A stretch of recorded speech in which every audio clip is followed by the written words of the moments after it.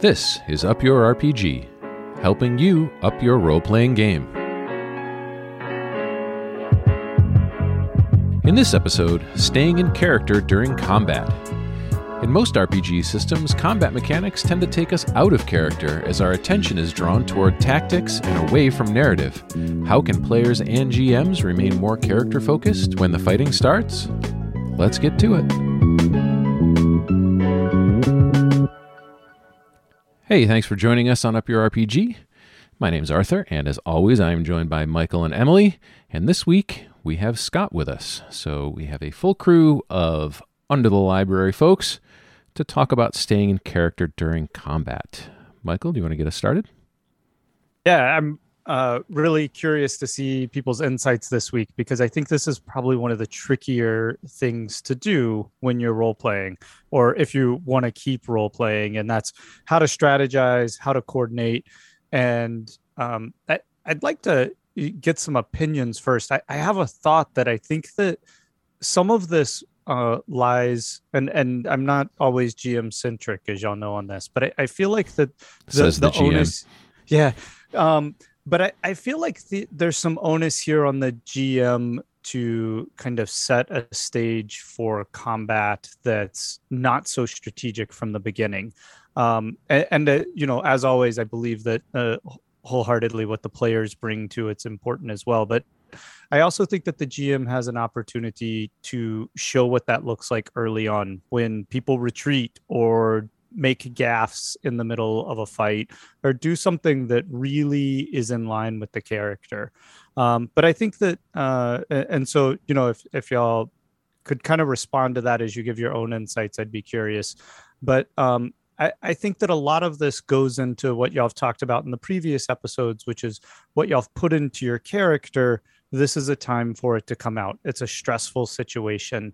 And I think I'm going to throw this Emily's way, because Emily tends to make, in the last few campaigns, these characters who have a definite vulnerability and this real desire, though, to stay in the character and act from that perspective. And so, Emily, talk about kind of what your methodology is for not letting the desire to win the fight overrule what your character would do. So I will say that the less rules heavy a game is, the easier that decision is. So in our game, I don't ever really feel hemmed by just what would win the fight. Well, for two reasons. One, we're not gonna win the fight. It's Call of Cthulhu. There's no winning. So the game itself, it's just kind of baked in that I don't have to worry about putting myself out there and dying, because hell, I might just die anyway. But also just, and there are less combat and fewer rules to the combat. But I just really try to do what the character would do. So if what the character would do means putting themselves in harm's way, I'll do that. If it means running and hiding under a bed, I've done that too. Yeah, and I think that's when I think of this idea, I think of most recently when your character ran and hid behind the couch in Under the Library, when that weird combat took place. Yeah. And that's something that takes some courage as a player to actually play the role and not play the scenario, the combat scenario. Most gamers are going to want to jump in and say, okay, where can I stand so that I have the least likelihood of taking damage, and you know, who has the strongest ability in this situation to do this thing. But I think what you did in that situation makes for a much better story. And to go back to what Michael said, if the GM has set that expectation and follows through with it by not penalizing a character for staying really true to their backstory and to their narrative and to what that character would do, that then you've got a much better story. And I think that in my head, I can see that scenario play out, and it makes perfect sense what happened. Yeah, and I could imagine though in like a D&D or something that's more rules heavy, if you had a character that went and hid behind a rock, right? And they successfully did that, then probably as a GM you shouldn't have that rock all of a sudden get pummeled and exploding. And the situation we're talking about in Under the Library, just to kind of give some highlights, those characters that were attacked, those NPCs, would never have attacked. No spoilers here for y'all because you're still in mid game, but they would have never attacked y'all had they not been attacked. Right? They had their own mission and their own desires, and they failed, which was kind of curious from my perspective. But Scott and Art, you both have a lot of experience kind of managing this idea in D&D as well, right? In a more rules heavy format. And so how do y'all approach it when there are a lot more squares to count and feat to be aware of and spells to have prepped and those kinds of things? It's interesting. So Artie and I were talking about this the other day, and I've been sort of thinking about it a bit. And I think because I don't approach things as much as a gamer as someone who, you know, I'm here for the story and the collaborative aspects of things. So D&D can be like, I love D&D, and I think we do a great job as a group. I think one of the struggles is sometimes that combat can become incredibly slow because all of a sudden, which spell am I going to use? How many feet away? How many key points do I have left? Like, these things that the characters would know how to do sort of real time because they're heroes in a story, we have to figure out because we're not heroes, we're people trying to play heroes. And so it fundamentally changes the mechanics. And I think it's okay to a point, but it becomes a struggle when it takes so long that it breaks the overall flow. Like, one of the things I like about Call of Cthulhu is that it's a different kind of story, right? You're not telling a story where there's a bunch of heroes, and if they don't make it to the end and get to the resolution, you're not surprised. Like, usually we're dying somewhere in the midpoint of the story and we're nowhere near it. It sort of pisses me off a lot of the time, but it's just, I get that it's part of the mechanic and part of the fun. D&D is a different story. And I'd be honest, like, I tend to think of it as a book, right?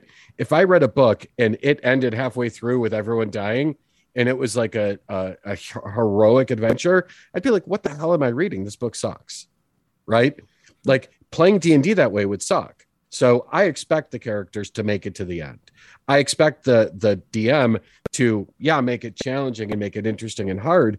But who the hell wants to read a book where everyone dies all the time and no one ever makes it anywhere? Whereas with Call of Cthulhu, it's just different. Like, I might not read the book of Call of Cthulhu because it's horror and gross and all that kind of stuff. But from a playing perspective and a narrative perspective, it can still be really interesting. I think, though, for what it's worth, I find combat in Call of Cthulhu to be maybe a couple degrees less than useless. Like, I think that combat in Call of Cthulhu is just about, getting shot and having things happen, and you try and stay out of those situations far more than you try and get in them. Like with D&D, you're going for combat. With Call of Cthulhu, you're doing everything possible to stay away because one shot and a person's dead, one stab and they're dead. Like, there's just no mechanic for heroics in Call of Cthulhu. So Scott, can I go back to something you said a little earlier about D&D? You mentioned that the speed of the combat is so stretched out, so just so long to do anything. And I've always struggled with combat in D&D. I will admit I tend to just find it boring and not be interested in it. But I think the reason most for me is that I have all of that space. It's hard for me to remember that something's happening in 6 seconds, and I just want to talk. And the fact that I'm literally not allowed to talk more than a word or two is just so hard for me to deal with, because that's a lot of where my character comes from. Yeah. So, yeah, that's great. I don't know what to do. I don't know if there's an answer or a solution for that situation, but that's something that I always struggle with. Yeah, I think that comes back to a GM sort of methodology and how a GM approaches both narrative and combat. When I run D&D, I think of combat as part of the narrative. It's not a separate thing. Whereas I think in most D&D scenarios, there's role playing and then there's combat, and I try to put those two things together. I try to have them. If it doesn't build the story, I don't think it makes sense to have it. And I think the other part of that, for sort of a GM tip, is I really don't like to think of myself in an adversarial relationship in combat with the players. I'm always rooting for my players to win. And like Scott said, I don't want the characters to die, and I don't want it to be hugely detrimental to them unless it's a narrative piece. Like, unless it makes sense for them to be wounded or to be hobbled somehow or to be captured. I want this thing that happens, these people that they're in contact with, whatever, or conflict with, whoever that is, to be a part of the story, and for them to win, and then have that element help them move the story forward.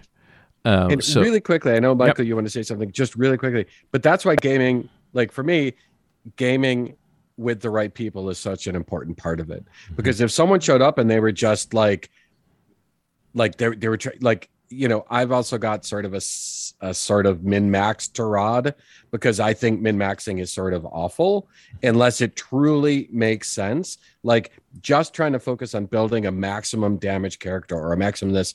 I get that some people do it and that's how they have fun. From my perspective, the character would have to make sense for that. And the story has to make sense for that. And so gaming with people that have that same mindset is such an important part of it.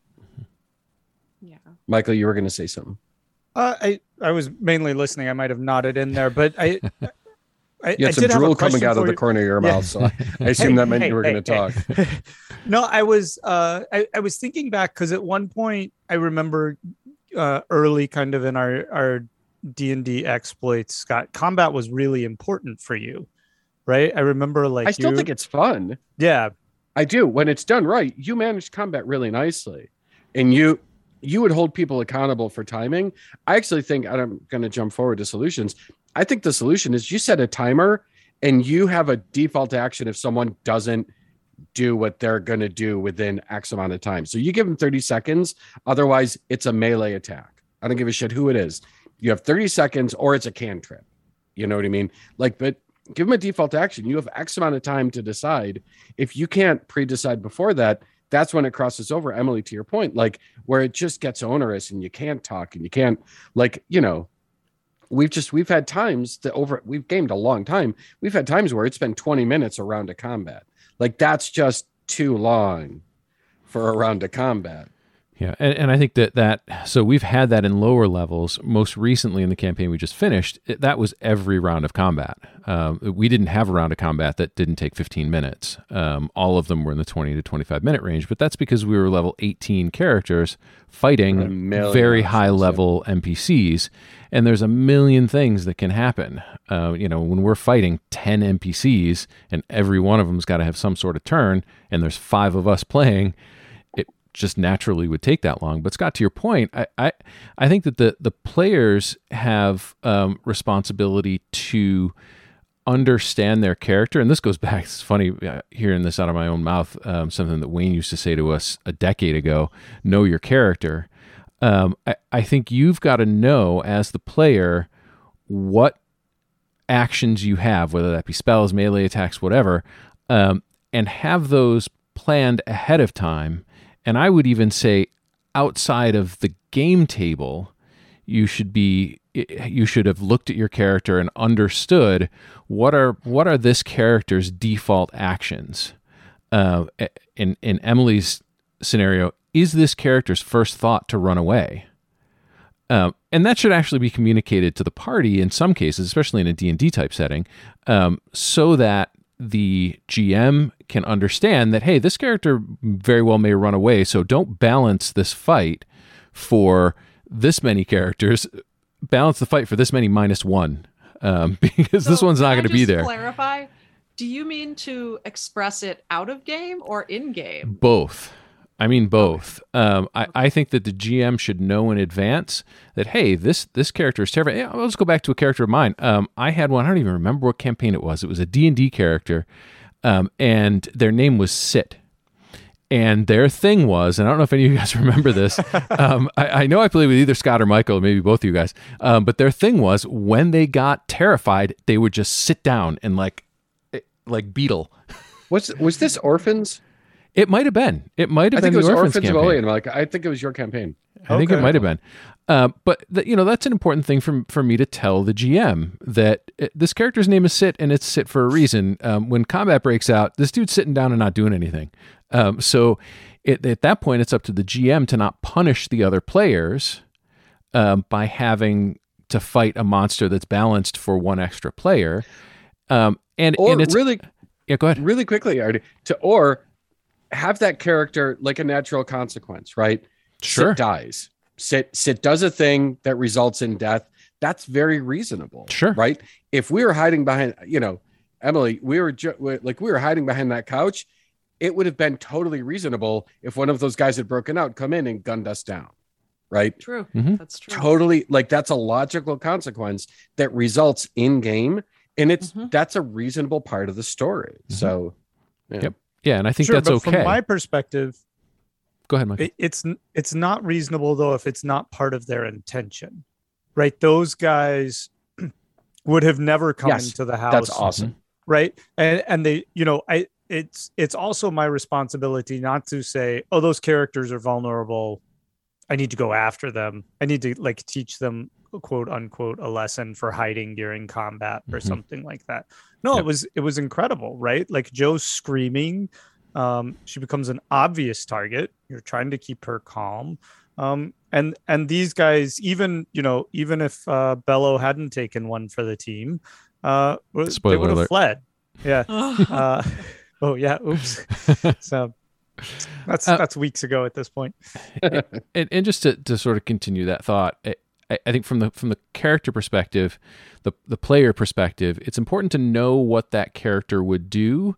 And that comes from the things we've talked about in previous episodes, the backstory and their motivations. Who is this person, and how would this person react in a violent situation? Whatever the scenario is, whatever the role-playing game is that you're playing, whether it's 7C and you're on a pirate ship, and what would that person do when some Navy vessel, some British Navy vessel comes up on you?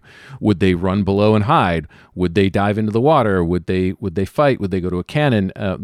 Those are the kinds of things that you want to be thinking about before it happens, so that you can better stay in that space and not then rely on your character sheet and your numbers to determine how you're going to go forward, but go the other way with it. What would the character do? And then the numbers are just an expression of that emotion or that action.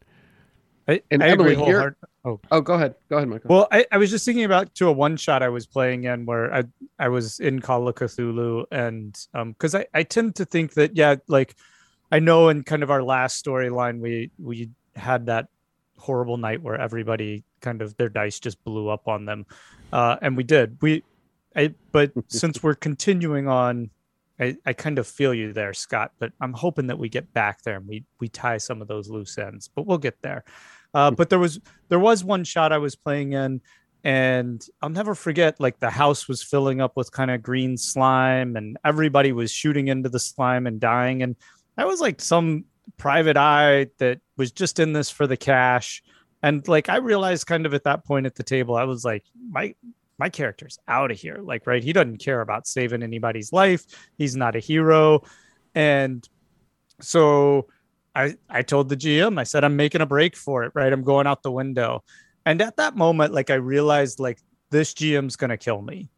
Doesn't matter what my character does. And it really deflated for me because, I jumped out the window. I broke my ankle. I got to the car. It was, it had a clutch, so I couldn't drive away, and it ate me. And I was like, if I'm thinking about it from story, it's way more horrific if this guy gets away with his broken ankle and lives to like with these nightmares, and nobody believes him or the story that takes place. And I felt the agency kind of taken away from my character, even though I did exactly what he wouldn't have tried any harder to try and destroy what was oozing up from the floor. And so I just think that that's important to recognize as we kind of, I think we highlight this kind of every episode, but like if a player's in character, like how do you honor that? And how do you reward that instead of penalize it? But Scott, you were going to ask Emily something. Sorry. Yeah, I was just going to say, Emily, like, I think, in thinking about combat in the last mini campaign that we did with the fish, I forgot what the hell it's called. Yeah. You had you had such a good character who was like not afraid of being heroic in this environment. And I thought she was naive.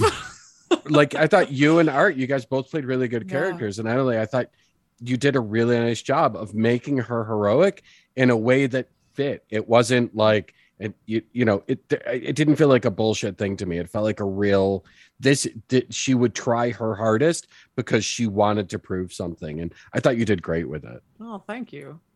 Yeah. That is what I was going for. Yeah. And what was that? I don't know if you can remember back to this, but when you were making that decision, for the audience, Emily's character decided to rush in essentially to what we thought was the big bad. So what were you thinking when you were making that decision? Your partner was down. That was my character. And, you thought this thing was in the basement. You're pretty sure it was in the basement. And you ran directly toward danger. So what was the sort of character-driven decision process like? Because from a tactical standpoint, that's not the thing to do. You're going in solo. No. Well, and part of it is that I was a rookie and I didn't have the ability to collect my thoughts in that moment and really make the rational tactical decision. I had seen my partner die. I'd certainly never had a partner die before. I may not have seen anyone die in violence because I'm pretty new to the job. And I have decided that whatever is around that corner is the cause. It could hurt the town. It could hurt my friends. So I just went in and shot. And Emily, the player, was really sad about the result of that. but it was just I don't remember that character's name anymore. But it was just what she would have done. Yeah, I don't remember her name either. And tactics fell behind emotion in that moment. Yeah, and I think that's the perfect way to go.